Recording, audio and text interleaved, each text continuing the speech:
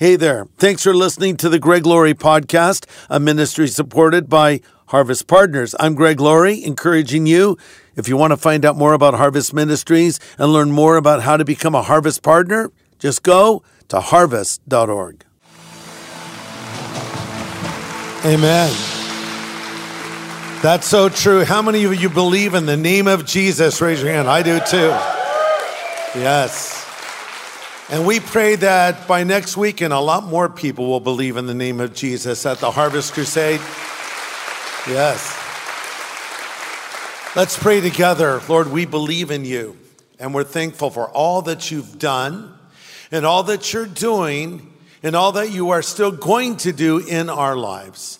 We ask you to speak to us as we open your word now and reflect on this great challenge to share our faith. Help us to know how to do that more effectively than at any other time in our lives. So speak to us now, we pray in Jesus' name. Amen. You can all be seated. Well, welcome to church, everybody.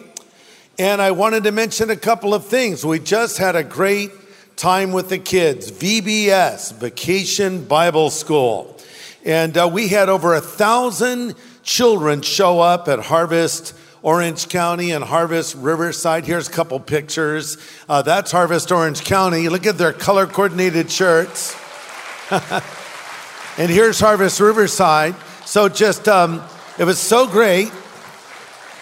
And I want to especially thank the 400 volunteers. 400 people volunteered. Thank you for that.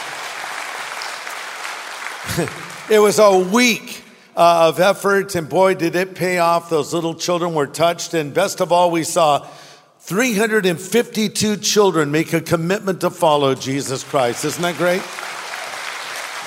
Great time. And of course, our Harvest Crusade is this next weekend, Saturday and Sunday, for the first time ever at the Honda Center. And as we often say, there are three things you need to know about the Harvest Crusade. Number one, you need to pray.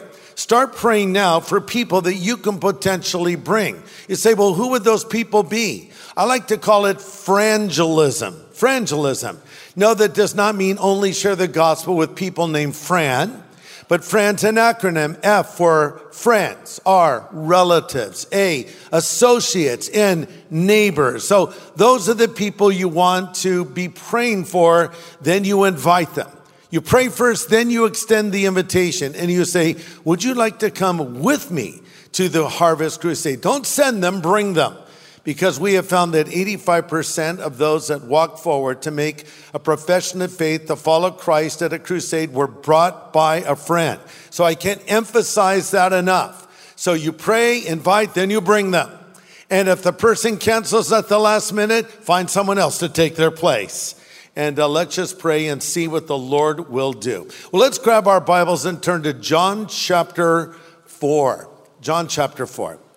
You know, the Bible tells us to be on duty at all times, or as the King James puts it, be instant in season and out of season. I mean, anytime, anywhere, God may call on you to share the gospel. So a number of years ago, I had to go to the bathroom. I hope that doesn't shock you, but yes, I did. I went to a department store and I walked in, trying not to visualize this. I took my seat. And I'm there in the stall, and I hear someone clear their throat in the stall next to me. Okay, someone next to me. And then I hear a voice say, hi. First of all, I don't talk to people in bathrooms, okay? I don't know what the deal is with girls. Do you want to go with me to the restroom? Let's go. And 5 girls will go in the restroom. Guys will never do that. If we see each other in the restroom, hey, how's it going? Let's get out of here, you know? But girls, it's a whole different deal. So I'm in this restroom, in this stall. This guy says hi. I think that's weird. And I said, hi. Like it was not a friendly hi. It was like, don't talk to me, hi. Moment passes. And I hear that voice say, were you supposed to meet me here? I'm thinking, what is going on here? I said, no. And then it dawned on me, who knows what's happening here? Well, what is this guy looking for? I said, who is supposed to meet you here? He said, a drug dealer. Oh. And then it occurred to me, would God use me to share the gospel in a bathroom stall? Or does the Holy Spirit say, I'm not going in there, okay, you're on your own? I don't know. I thought, why not? Jesus said, go into all the world and preach the gospel. I think that includes bathrooms. So I said, I have something better for you than drugs. Guy says, what? I said, a personal relationship with God through Jesus Christ. He says, oh, I already tried that. I'm thinking, why am I talking to this guy? It's so weird. I already tried that. I said, oh, did you really? Did you ever go to church? Oh, I went to church, he said. I said, where did you go to church? He said, Harvest Christian Fellowship.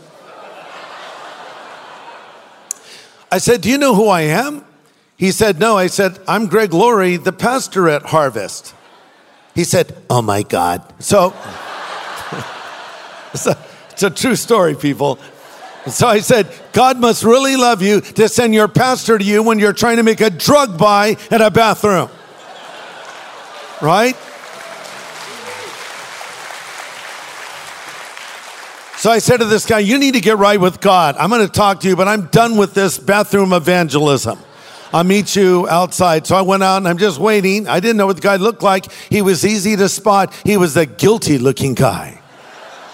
So we stood there and we prayed and he recommitted his life to the Lord. You never know when God will call on you, right? You have to be ready. So I read about a fisherman who was testing his outboard propeller in a lake in Ohio. And there in this cove, he saw a giant muskellunge fish near the future, or not near the future, near the surface rather, lurking near the surface. And this guy, he cast his line in and the fish didn't bite. And so he left. He didn't know where it went. And he came back a little bit later looking for it and it was back. And so he trolled toward it and he realized, what if I just reach down and grab this thing? So he puts on this big leather glove and he reaches down and grabs this massive fish and starts to pull it out of the water. It's so big, he can't handle it. Another guy in a boat comes over and helps him muscle this giant muskie into his boat. And the fact is, this thing weighed over 50 pounds. In fact, if he had caught it with a proper rod and reel, it would have been a record, but he did it by hand. This gives you an idea of how big the fish was. Look at this picture here. So that's a beast of a fish. So it actually became a newspaper article and they interviewed him and asked him about it. How did you catch this by hand? And he said, quote, I was at the right place at the right time and I was fool enough to grab it. I thought, that sort of applies to evangelism. At the right place at the right time and be fool enough to grab it. Jesus said, follow me and I'll make you fishers of men. And so we go fishing for people, and sometimes you just grab it. You just go for it. You never know when that moment will come. When Jesus ministered to people during his earthly ministry, he never dealt with any two people in exactly the same way. The way that he spoke with the very religious and moral and educated man Nicodemus is different than the way he spoke with a woman caught in the act of adultery. And that was different than the way he addressed Zacchaeus, the tax collector in Jericho. And that was different than the way he dealt with the woman at the well. And we talked about her last week in Jonathan's message. But really we see how Jesus would adapt. There is not a one-size-fits-all approach to evangelism. You need to pray for wisdom and discernment. The Apostle Paul put it this way in 1 Corinthians 9. He says, I become a servant of everyone so I can bring them to Christ. Listen, I try to find common ground with everyone so I can bring them to Christ. Find common ground. So the woman at the well, as we already saw, initially was cynical when Jesus is there and he greets her. She comes to draw water in the middle of the day. And he says, would you give me a drink of water? She said, why would you ask a drink of water from me? Don't you know Jews have no dealings with Samaritans? Jesus said, if you knew who was speaking with you, you would ask him and he would give you living water.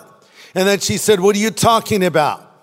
And then he said, and then she goes on to say in John chapter 4, verse 25, we know the Messiah is coming, who's called Christ. And when he comes, he will tell us all things. Jesus says, I who speak to you am he. Let me paraphrase it. Girl, you're talking to him. I am the Messiah. And it dawns on her. This is the Messiah. And she believes right on the spot. And she goes into her town and she shares her story. John 4:28. The woman left her water pot, went her way into the city, and said to the men, "Come see a man who told me all things that I ever did. Could this be the Christ?" So I want to talk to you about how to lead others to Jesus. And here's my first point if you're taking notes. Number one, telling your story, that is your personal testimony, is a powerful bridge for the gospel message. Telling your story. This woman, only minutes old in her faith, immediately goes out and tells others. And listen, you have a story to tell. Now, I know some testimonies are more dramatic than other testimonies. I have a friend that attends church here. His name is Michael Franzese. And Michael used to be in the Colombo crime family, the mafia, as we call it. And he was being groomed to become the next Don, the next godfather, if you will, of this family. He lived a life of crime. He lived a crazy life that you just see in the movies. And God got hold of him when he was in prison in solitary confinement. And Michael committed his life to the Lord. Well, that's a pretty radical testimony. I've talked to guys not even that long ago who are gangbangers and served time in prison as well. And they talk about how Jesus has changed them. And then you talk to someone who was a drug addict or an alcoholic or had some other issue, and you say, wow, I don't have anything to compare to that. I was addicted to ding-dongs in the third grade, but I mean, But listen, your story's valid. Everybody's story's valid. Not everyone is a criminal. Not everyone's a gangbanger. Not everyone's a drug user. Some people live nice, moral lives, but one day they just discovered they were sinners who needed a savior. Everybody has a testimony, including you. Here's your testimony in a nutshell without even knowing you. As that one man who was healed by Jesus said, "Once I was blind, but now I see." That's your story. So that story is powerful. And people believed because of this woman's testimony. Look at John 4:39. Many of the Samaritans of that city believed in him because of the word of the woman who testified, "He told me all that I ever did." Your personal testimony. Remember the courageous believers in the book of Revelation who overcame the devil. And how did they do it? Answer from Scripture. They overcame him by the word of their testimony and the blood of the Lamb. And they did not love their lives until the death. Next point, when you share your testimony, don't glorify or exaggerate your past. Don't glorify or exaggerate your past. I bring this up because I've heard some people share a testimony. And then 10 years later, I hear it again, and I'm like, wait, it's a little different. It's a little more dramatic, and I don't remember all that stuff. Did you just remember that, or are you sort of exaggerating? Now, you be accurate in your testimony, and the key is don't glorify the past. I've heard some people share their testimony, and their past sounds more interesting than their present. They'll be talking about the old life, man. We partied, we had so much fun, and all the stuff we used to do, and then I came to Jesus. And they even talk like that. Wait, what? I came to Jesus, and I carry the old rugged cross. We don't party anymore. We go to bed at 7 o'clock after reading our Bible for 4 hours straight. Your old life sounds better than this life. So you're missing it. Let me tell you what your old life was. You were separated from God. You were empty. You were lonely. You were afraid to die. And you were headed to a certain judgment. Paul summed it up perfectly when he described his old life when he said in the book of Philippians, "Those things I used to think were so important are gone from my life. Compared to the high privilege of knowing Christ as my master, everything I once had going for me is insignificant, dog dung. I've dumped it in the trash so I can embrace Christ and be embraced by him." It's a modern translation, dog dung. We all know what that is, right? People were talking about poop. Yes, I use the word poop in church. And that is the word that Paul used, excrement. My old life compared to my new life, it's like excrement. I've dumped it in the trash. So don't make your past sound better than your present. And when you tell your story, it's not about you, it's about him. You see, your story is just a bridge to get to the most important story. And the most important story is the story of the life, death, and resurrection of Jesus Christ. Now, a big challenge we have in sharing our faith is overcoming the language barrier. Because sometimes Christians engage in what I like to call Christianese. It's our own unique language that is not understood by a non-believer. Example, you walk up to someone who isn't a Christian and say, "Hey you, uncircumcised Philistine, come here. You're a sinner and you need to repent and you need to be sanctified and justified and washed in the blood and become a part of the body of Christ." You're going to freak them out because first of all, they don't know what you mean when you say, be part of a body and then get washed in blood? Wait, blood? What are you talking about? I'm not suggesting we not use biblical terms, but I am suggesting we understand that people today are largely biblically illiterate. I thought they were biblically illiterate when I started years ago. Oh man, it's even worse today. This is illustrated by a recent episode of Jeopardy.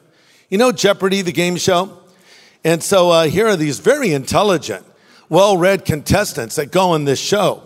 And they were asked this question. All three contestants were stumped by this question. Here it is. Matthew 6:9 says, "Our Father who art in heaven, blank be your name." So the answer is, what does that say? Our Father who art in heaven, what? There you go. You'd all do well on Jeopardy. I say, hey. But three contestants didn't know the answer. Now, there was a time where people would know the answer to that even if they weren't Christians because they knew the Lord's Prayer. There was a time when they would teach Bible as literature in schools. But today, we have a culture that is largely biblically illiterate. Here in America, only 6% of us hold a biblical worldview. That's why we're doing this series that we're calling Timeless. We want to help you develop a biblical worldview. And this is despite the fact that 87% of American households have one of these, a Bible. But very few read it, much less believe it. A survey of graduating high school seniors revealed 12% of them believe that Joan of Arc was the wife of Noah. This is not a joke. The question was asked, was Joan of Arc the wife of Noah? Answer, yes. We don't know the name of Noah's wife, but it wasn't Joan, that's for sure. People also thought that Sodom and Gomorrah were husband and wife. That'd be an interesting ceremony to do. Sodom, will you take Gomorrah? They thought that. And then also, this is the strangest of all. A good percentage of them believe that Billy Graham gave this Sermon on the Mount.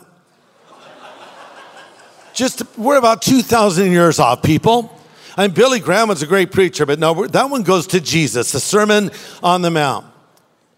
You know, I think we're living in a time very similar to what Paul dealt with in Acts 17, where he went to Athens, Greece. And at that time, Athens was the cultural and intellectual center of the world, the base of the great philosophers like Socrates, Plato, Aristotle, and many others.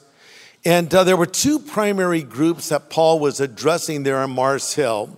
They were the Epicureans and the Stoics.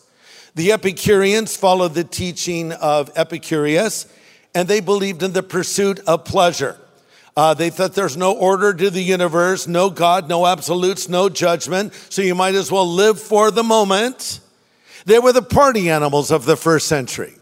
And their descendants are among us today, people that have an Epicurean philosophy. It's all about partying.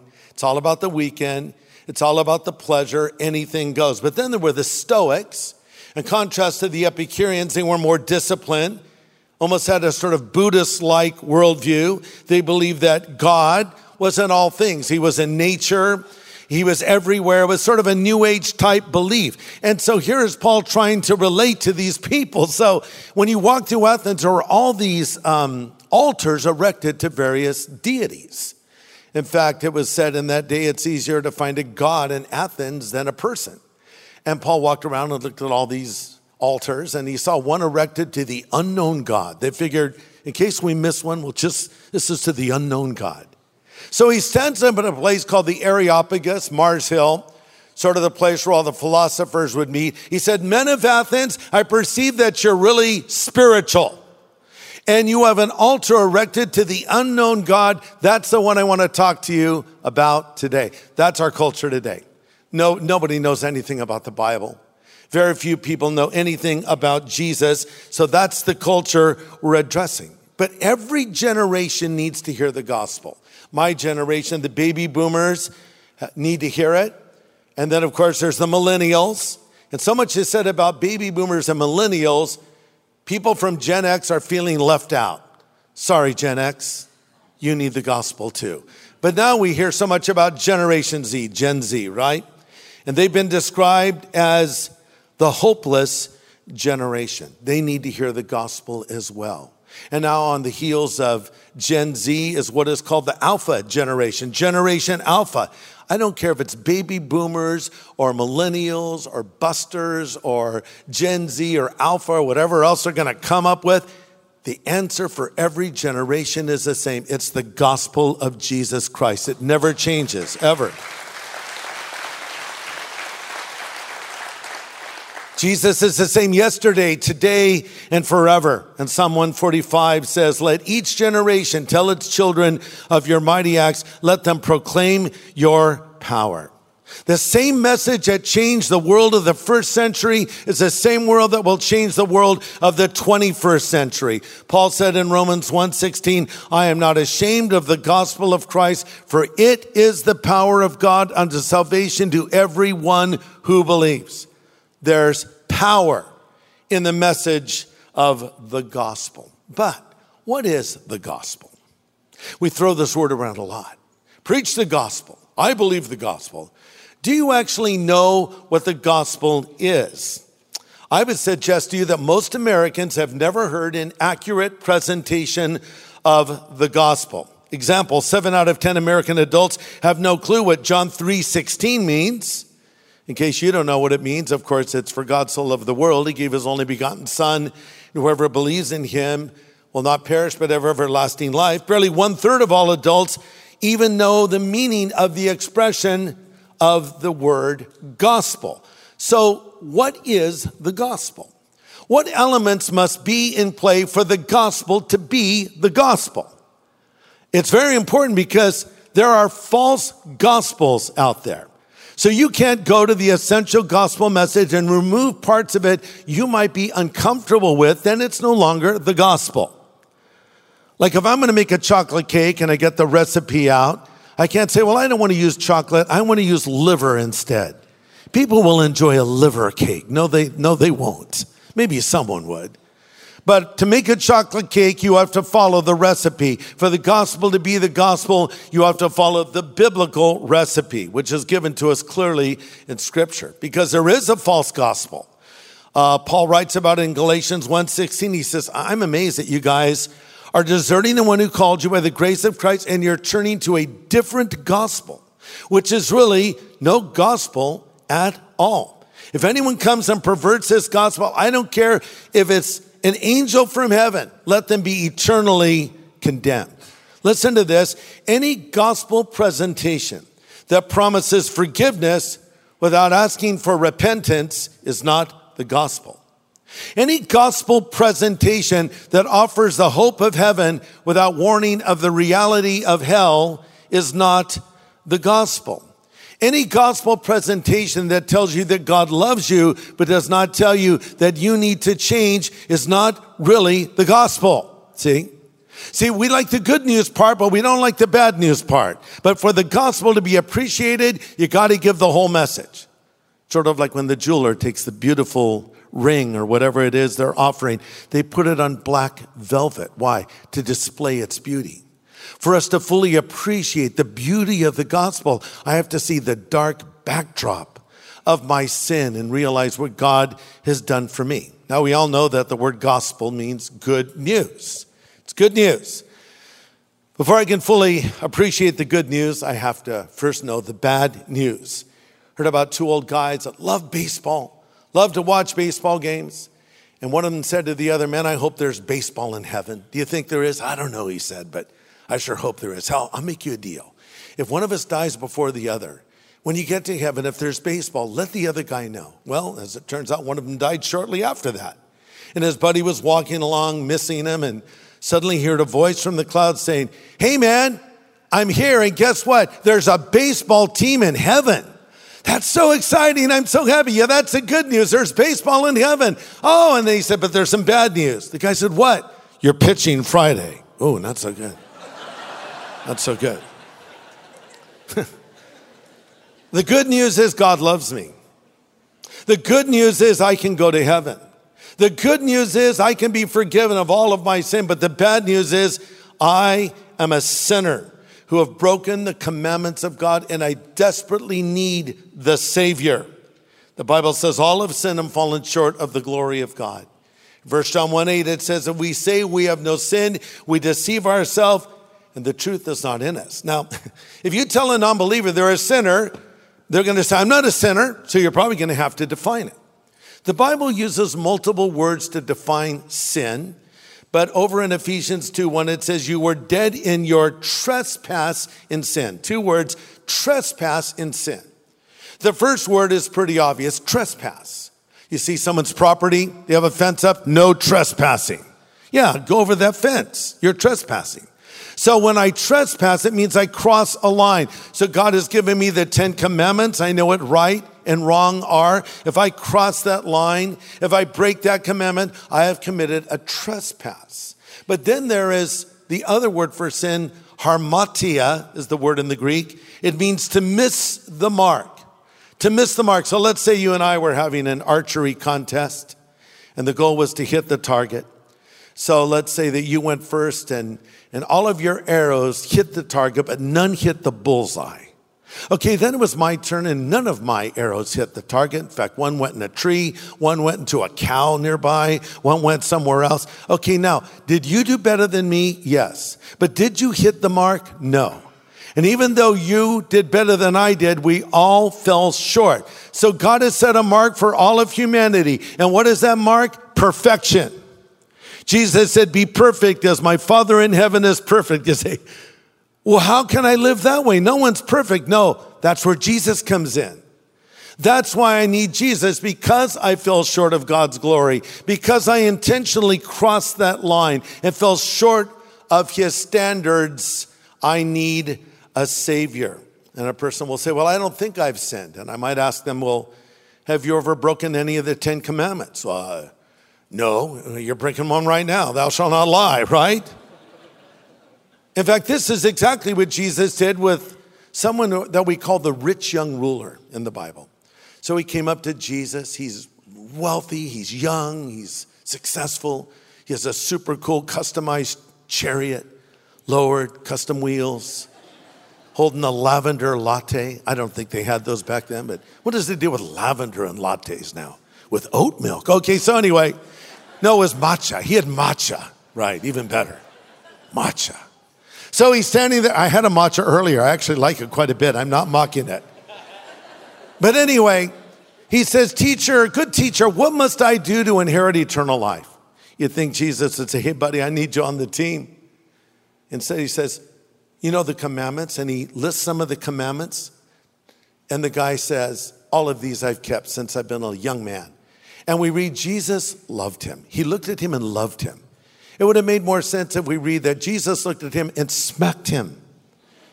Because this young man had not kept the commandments from his youth. That was a lie. Why did Jesus quote the commandments to him? Because by keeping the 10 commandments and living a good life, I can get to heaven? No.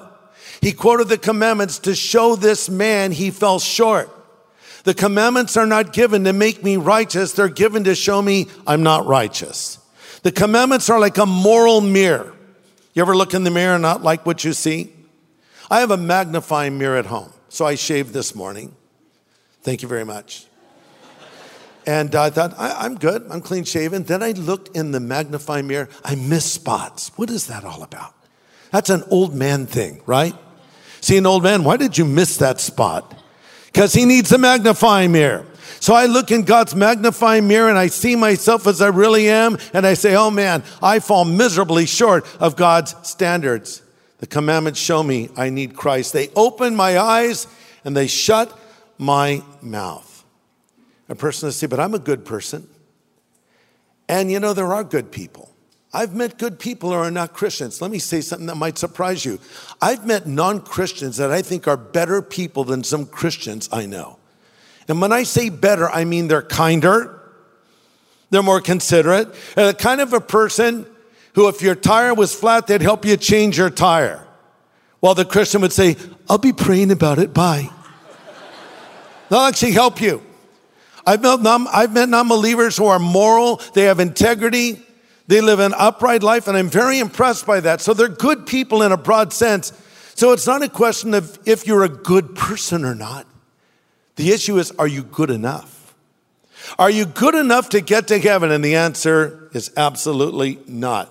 No one is, because heaven is not for good people. Heaven is for forgiven people. And one sin is enough to keep you out of heaven. So we need to share this news with people. And then we also need to tell them the whole story. There is the promise of heaven. Here's a problem. We'll say to someone, listen, Jesus can come into your life and forgive you of all of your sin and fill that void deep inside of you and give you purpose and meaning. Is that true? Yes. Is that the whole gospel? No, it's an important part, but it's not all of it.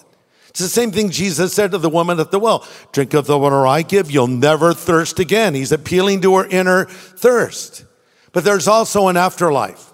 There's also a future judgment.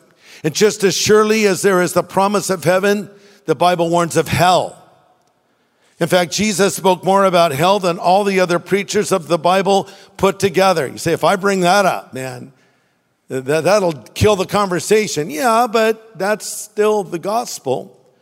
Because you might be sharing with someone, well, Jesus has changed my life and he's given me joy and purpose and peace. And the person says, I'm good, man. I don't need that. I'm pretty happy with my life.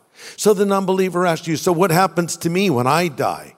Do you like warm climates? Wait, tell him. Well, I'll tell you what happens. You reject the promise of Jesus Christ, you'll face judgment in a place called hell.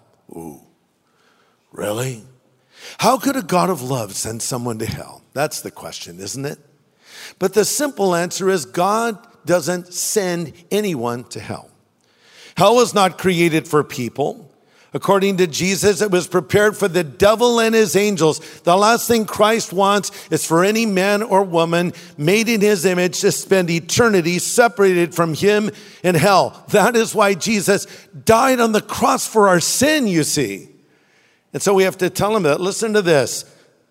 Jude 1:23 says, rescue some by snatching them from the flames of judgment. Listen, some people need the hell scared out of them. They really do. Now, I know we've heard, I don't like all these hellfire and brimstone preachers out there. Really, I haven't heard one in a long time.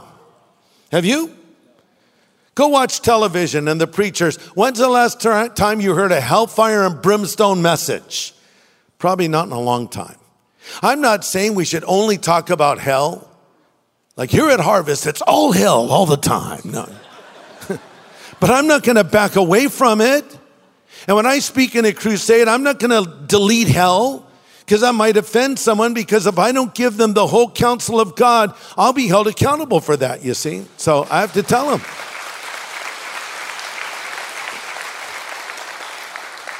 But I don't say it with a smile on my face. I warn them of it. That's the gospel message. But here's the heartbeat of the gospel. It's the cross of Jesus Christ. That's where the power is. Sometimes in our attempts to cross over, we don't bring the cross over.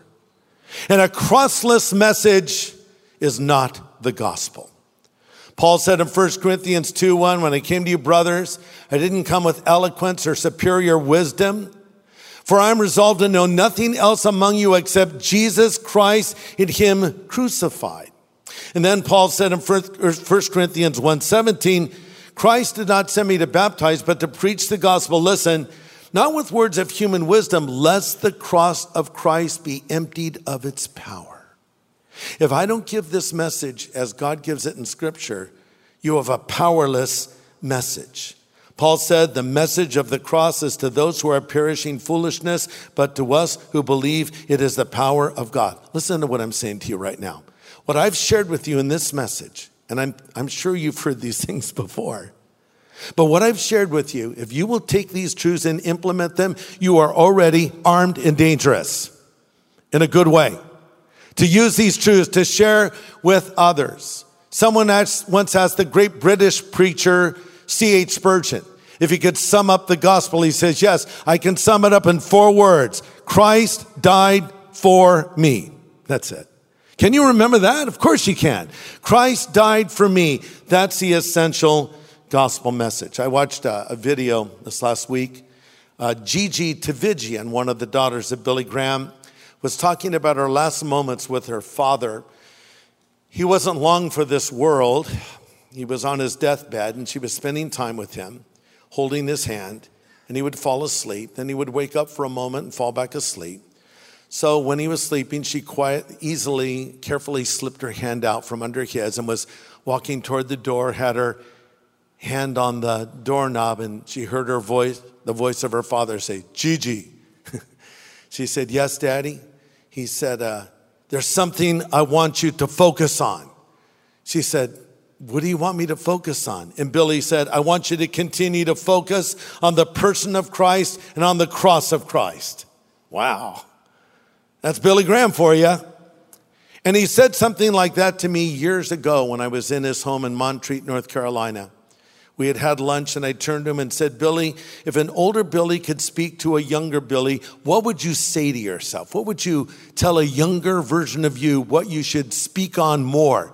Without missing a beat, says, I would preach more on the cross and the blood of Christ because that's where the power is. I never forgot that. And you shouldn't forget it either. If I'm preaching to a lot of people, if I'm talking to one person, I know there's power in the message of the cross. Okay, so now let's wrap this message up. How do you close the deal? How do you get from A to B? How do you land the plane? How do you actually lead a person to Jesus Christ? Listen, it's not as hard as you think. You've got to pop the question. And what is that question? Let me ask you something. Would you like to ask Jesus Christ to come into your life right now? We're very reluctant to do that. Why? Because we're afraid they'll say no, and they may. Would you like to accept Jesus Christ right now? No. Okay. Well, I'll pray for you. And just know that wherever you are, you can call on the name of the Lord. But what if they say yes? Are we really afraid of failure, or are we afraid of success? Like, what do I do now if the person says yes? It's sort of like popping the question when you get married. There's a lot of creative ways that people propose. Some people might, have a plane pull a little banner, will you marry me? I have a friend who proposed to his girlfriend underwater. They were scuba diving. He had one of those underwater tablets, will you marry me? Or it was more like, right? And she said yes. We were in Israel a number of years ago. By the way, we're leading a tour to Israel next year. It's going to be amazing. You can join us. You go to israel.harvest.org, find out more, but we haven't taken a trip to Israel for a long time, so I'm looking forward to it. But anyway, I'm in Israel leading a tour, and we're on the Mount of Beatitudes, overlooking the Sea of Galilee. So we had a youth minister. His name was Aaron. And his girlfriend, Michelle, was with him. He says, Greg, I want to propose to Michelle. And I was wondering if you could make that happen. I want to do it in front of everybody. I said, okay, hold on. Is she going to say yes? He says, oh, yeah, she'll say yes. You're sure? Yeah, I'm sure. Okay.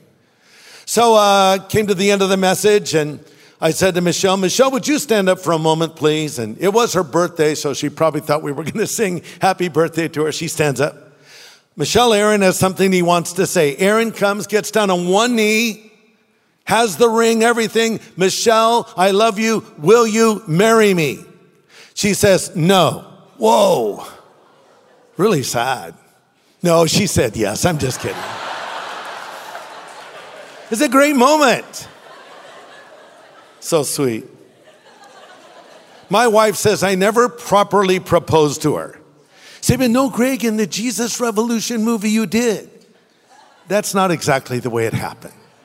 The sad thing is people will come to me and say, I love this scene from the Jesus Revolution movie. Is that exactly how it was? And they always pick the scenes that are a little different than the way it really happened. Because in a movie, and you'll find this in all movies, they take something that happened here and put it over there and compress time. And so in the movie, of course, I arrive at Kathy's parents' house and I'm wet from baptizing people and I'm wearing my groovy bell bottoms. And I admit to Kathy, I've been an idiot. And then I'm telling her I want to spend the rest of my life with her. And she says, is this your way of saying you want to marry me?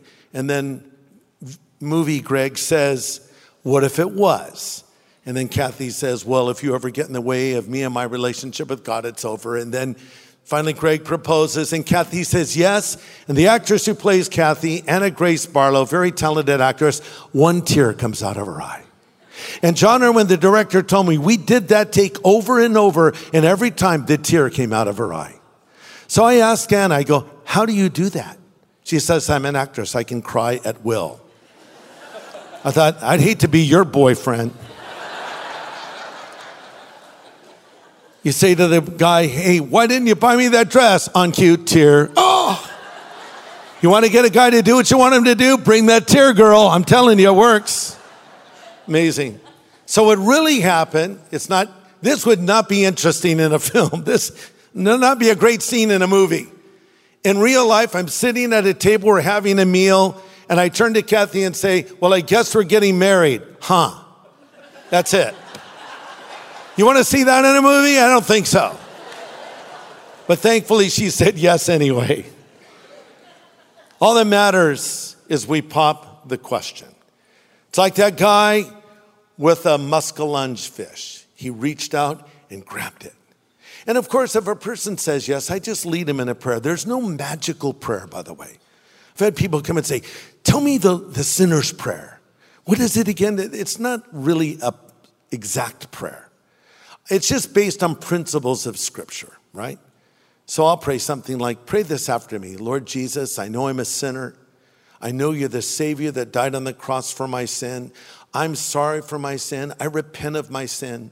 I ask you to come into my life right now and forgive me. You've heard this prayer before. And it is such a joy to pray that with a person. I'm going to close with a story of a neighbor I used to have named Roy. So Roy lived in my neighborhood. He had a serious heart ailment and had been discharged from the hospital and was literally sent home to die. So my neighbor came to me, another neighbor, and said, there's a guy named Roy. You'll see him walking around a lot. And he went to one of your crusades. You might want to have a conversation with him because he's going to die really soon. So sure enough, I saw Roy out there walking. I walked up and said, hi, Roy, I'm Greg Laurie. He goes, I know who you are. Right, well, nice to meet you, Roy. I heard that you went to one of our crusades. Yeah, I went to one. And I have a lot of questions, okay? So he fires all these questions at me and my wife is there, okay? And then I don't know if he was happy with the answers, but then I see him the next day, I have more questions, okay? He gives us all these questions. We try to answer them. So I get a copy of a book I wrote called Life, Any Questions? And I gave it to Roy. Roy, why don't you read this book? The next day I see him, he says, I read the whole book and I have more questions. So on and on this goes. And I feel like I'm making no progress with old Roy. And I'm beginning to wonder what's even going to happen. And so one day we're sitting in the house. This has gone on for a couple of weeks, if not longer. And we're sitting at our table. We're having breakfast. We're actually having a little devotion together. And I look out my window, and right in front of my window, there's Roy just standing there. Standing there looking around. I thought, is he standing there on purpose so I'll see him? Or is this just the moment? And I felt directed by the Lord. This is Roy's day. So I walked across the street. I said, hey, Roy, how you doing? And he said, yeah, I'm good. I said, Roy, let's talk a little bit more. And we did. And I said, Roy, I think it's time to settle this right now. Would you like to accept Jesus Christ into your life? Roy said, yes. And we prayed together. The next day, I see Roy.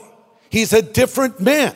He has a big smile on his face. He says, I was just singing Jesus Loves Me. I learned that when I was in Sunday school years ago.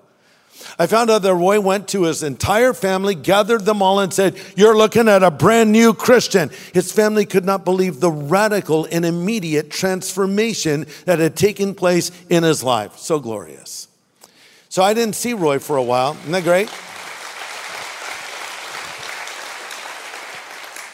So I didn't see Roy for a while. And then one day, actually it was the evening, I got a knock at my door.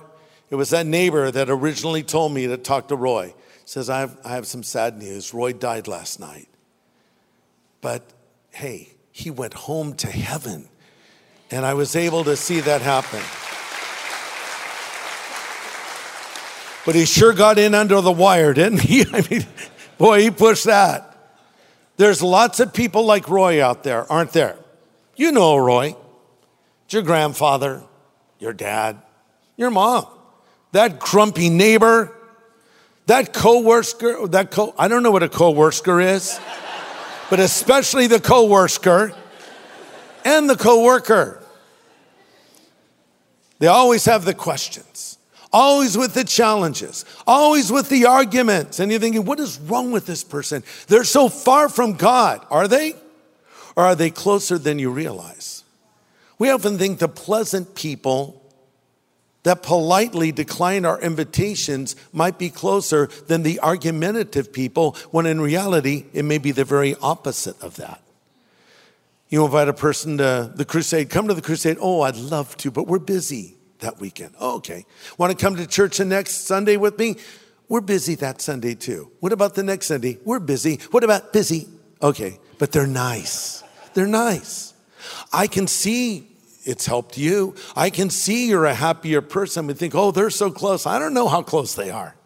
Then there's the person with the arguments. There's the person with the questions, and it doesn't stop.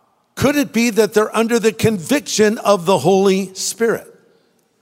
You know, it's been said that when you throw a rock into a pack of dogs, the one that barks the loudest is the one that got hit. Try it after church. Throw a rock at a bunch of, no, don't. It's just an illustration. Don't throw rocks at dogs. But cats maybe, no, don't. I have to say this, not related to anything. The only thing worse than pushing a dog in a stroller is pushing a cat in a stroller. And I saw it a few days ago. It's like, this has to stop. Do you think a cat wants to be in a stroller? Anyway, I digress. But the idea of throwing a rock into a pack of dogs, the barking is the idea of they're fighting with you, but maybe God's working in their heart. You might be shocked if you just said, would you like to accept Jesus Christ right now? Yes. You never know. You never know until you pop the question. So I've got a challenge for all you guys this week. I want you to intentionally engage in gospel conversations with people, every one of you. And start with your testimony. Just tell them what Jesus has done for you. Then you beat a quick path to the story of Jesus, his death on the cross, how he died for their sin. Then you extend that invitation, and what a great joy it's going to be for you and all of us. If that person you brought to the crusade walks down when the invitation is given, and you will share in an eternal reward because of that. You can do this. You really can. I know God's will for your life. You're always wondering, what's God's will for my life? I know God's will for your life right now. God's will for you, for me, for us, is to go into all the world and preach the gospel. By the way, that word that Jesus uses there in Matthew 28, in Mark 16, it's a command. He says, I command you to go into all the world and preach the gospel. You say, but Greg, how do you know that's God's will? Because the Bible says, God is not willing that any should perish, but that all should come to repentance. God wants people to be saved, and the way he reaches them is through people. How will they hear unless someone tells them, Paul asks in the book of Romans. And how will they tell them unless they've been sent? How beautiful are the feet of those that bring glad tidings of good things. You're commanded to go. Let's do it. But let me say this. It's a joyful thing to share your faith. As I pointed out earlier, it's life-giving to you to tell others about Jesus, as well as life-giving to the person who is hearing it. God wants to use us. But let me close by saying this. Maybe I'm talking to a Roy, maybe literally a Roy, I don't know. But someone that doesn't know Jesus yet. And you're kind of like Roy with all the questions, but you're just waiting for someone to ask you, would you like to accept Jesus Christ right now? And I want to ask you that. Is there somebody listening to me, watching me right now, wherever you are? You're just waiting for someone to pop the question, if you will? Well, I'm popping it. Would you like to accept Jesus Christ right now? Would you like your sin forgiven? Would you like to know that when you die, you will go to heaven instead of hell?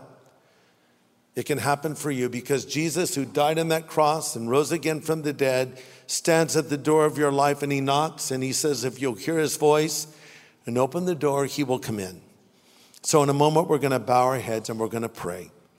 And I'm going to extend an invitation for anyone here, anyone watching, wherever you are, to ask Christ to come into your life. If you need to do this, if you want to do this, you can do it right here, right now. Let's pray. Father, I pray that you'll speak to anyone here who does not yet know you.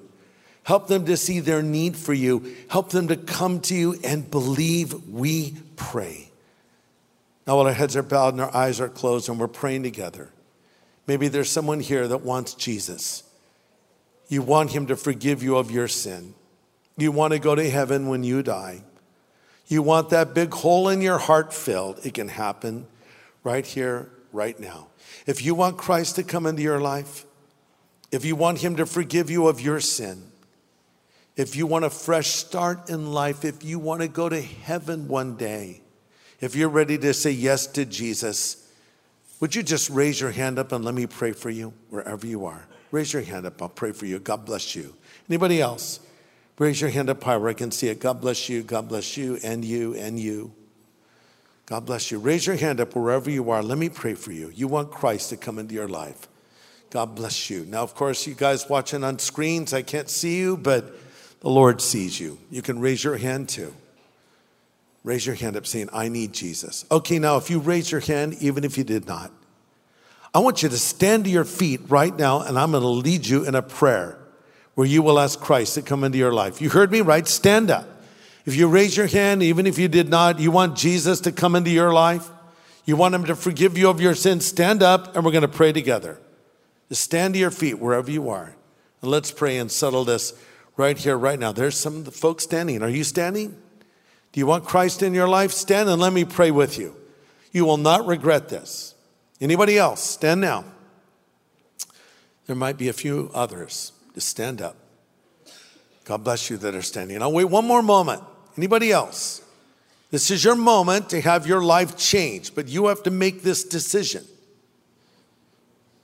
All right, you that are standing, I want you to pray this prayer out loud after me. Again, as I pray this out loud after me. Pray this if you would. Lord Jesus, I know that I'm a sinner, but I know you're the Savior who died on the cross for my sin and rose again from the dead. I turn from my sin now, and I choose to follow you from this moment forward as my Savior and Lord, as my God and friend. Thank you for hearing this prayer, Lord. In Jesus' name I pray. Amen. God bless each one of you. God bless you. Hey, everybody. Thanks for listening to this podcast. To learn more about Harvest Ministries, follow this show and consider supporting it. Just go to harvest.org. And to find out how to know God personally, go to harvest.org and click on Know God.